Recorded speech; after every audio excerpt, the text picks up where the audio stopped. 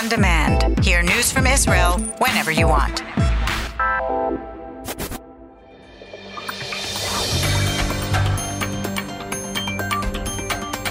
You are listening to the English language news of Kan, the Israeli Public Broadcasting Corporation. Good afternoon. It's 2 p.m. in Israel, Monday, July the 8th, 2019. This is Nomi Segal with the top news at this hour. IDF forces this morning downed a drone that had infiltrated Israeli territory from the Gaza Strip. The drone was taken for examination, and the army said that it was not booby-trapped.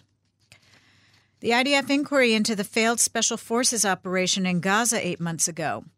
Blue and White Knesset member Gabi Ashkenazi, a former IDF chief of staff, says that as someone who led such missions and who knew the forces, including the IDF officer who was killed, operations on enemy territory always carry a risk but are essential to the security of the state. He said in a Facebook post that he is confident the IDF will learn from the mistakes made and make the needed corrections. The inquiry into the intelligence mission that went awry when the forces were exposed by Hamas found that the officer killed was struck by friendly fire. After the unit was exposed, Lieutenant Colonel A shot several Hamas members, but also accidentally shot and killed his comrade, Lieutenant Colonel M, and moderately wounded another officer. IDF Chief of Staff Lieutenant General Aviv Kochavi, who received the report findings, said that several tactical and planning errors led to the exposure of the force and the failure of the mission. With this, he praised the actions of the forces on the ground, including Lieutenant Colonel A, for their courageous actions in the situation that enabled the rescue and extraction of the forces from Gaza. Prime Minister Benjamin Netanyahu and Russian President Vladimir Putin have spoken by phone and discussed cooperation regarding Syria. The Kremlin said the conversation followed the trilateral meeting Israel hosted 2 weeks ago of the National Security Advisors of Israel, Russia, and the United States. The spokesman for Iran's Atomic Energy Agency says Iran has begun enriching uranium at 4.5%, exceeding the 3.67% cap set by the 2015 nuclear deal with world powers. He said that Iran could enrich at an even higher level. His comments came after the Foreign Ministry spokesman said that Iran will continue reducing its obligations to the deal if the other signatories do not uphold their commitments. The family of Solomon Teka, the 19-year-old Ethiopian Israeli whose shooting death by an off-duty police officer in Kiryat Chaim last week set off protests, this morning visited the gravesite to mark the end of the 7-day mourning period.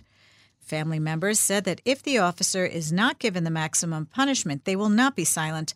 They said they will continue nonviolent demonstrations. Representatives of the family, accompanied by their lawyer, were updated this morning by officials from the Police Internal Investigations Unit on the probe into the incident. Meanwhile, the police officer who shot Teka reportedly was brought to the scene overnight and reenacted it. The officer has said that he was acting in self-defense and aimed at the ground, with Teka being struck by a ricochet. Thousands of parents demonstrated in several locations around the country last night, demanding better supervision of daycare centers in the aftermath of recent abuse cases. Among their demands was harsher punishment for abusive caregivers, transferring oversight of the daycares to the Education Ministry from the Welfare Ministry, and extending the oversight for all early childhood frameworks from newborn to 3 years old. A risk assessment survey released by the Ministry for Environmental Protection says that Haifa Bay residents are not exposed to any unacceptable level of risk compared to counterparts in other developing countries. The study was conducted on behalf of the ministry by a risk assessment expert, Dr. Eli Stern. The first phase of the study, which was released today, looked at grave operational incidents in some 60 factories and facilities in regions where toxic materials are handled. This section of the report does not look at other scenarios, such as those involving the transport of hazardous materials or situations involving an earthquake, a hostile or terrorist act, or war.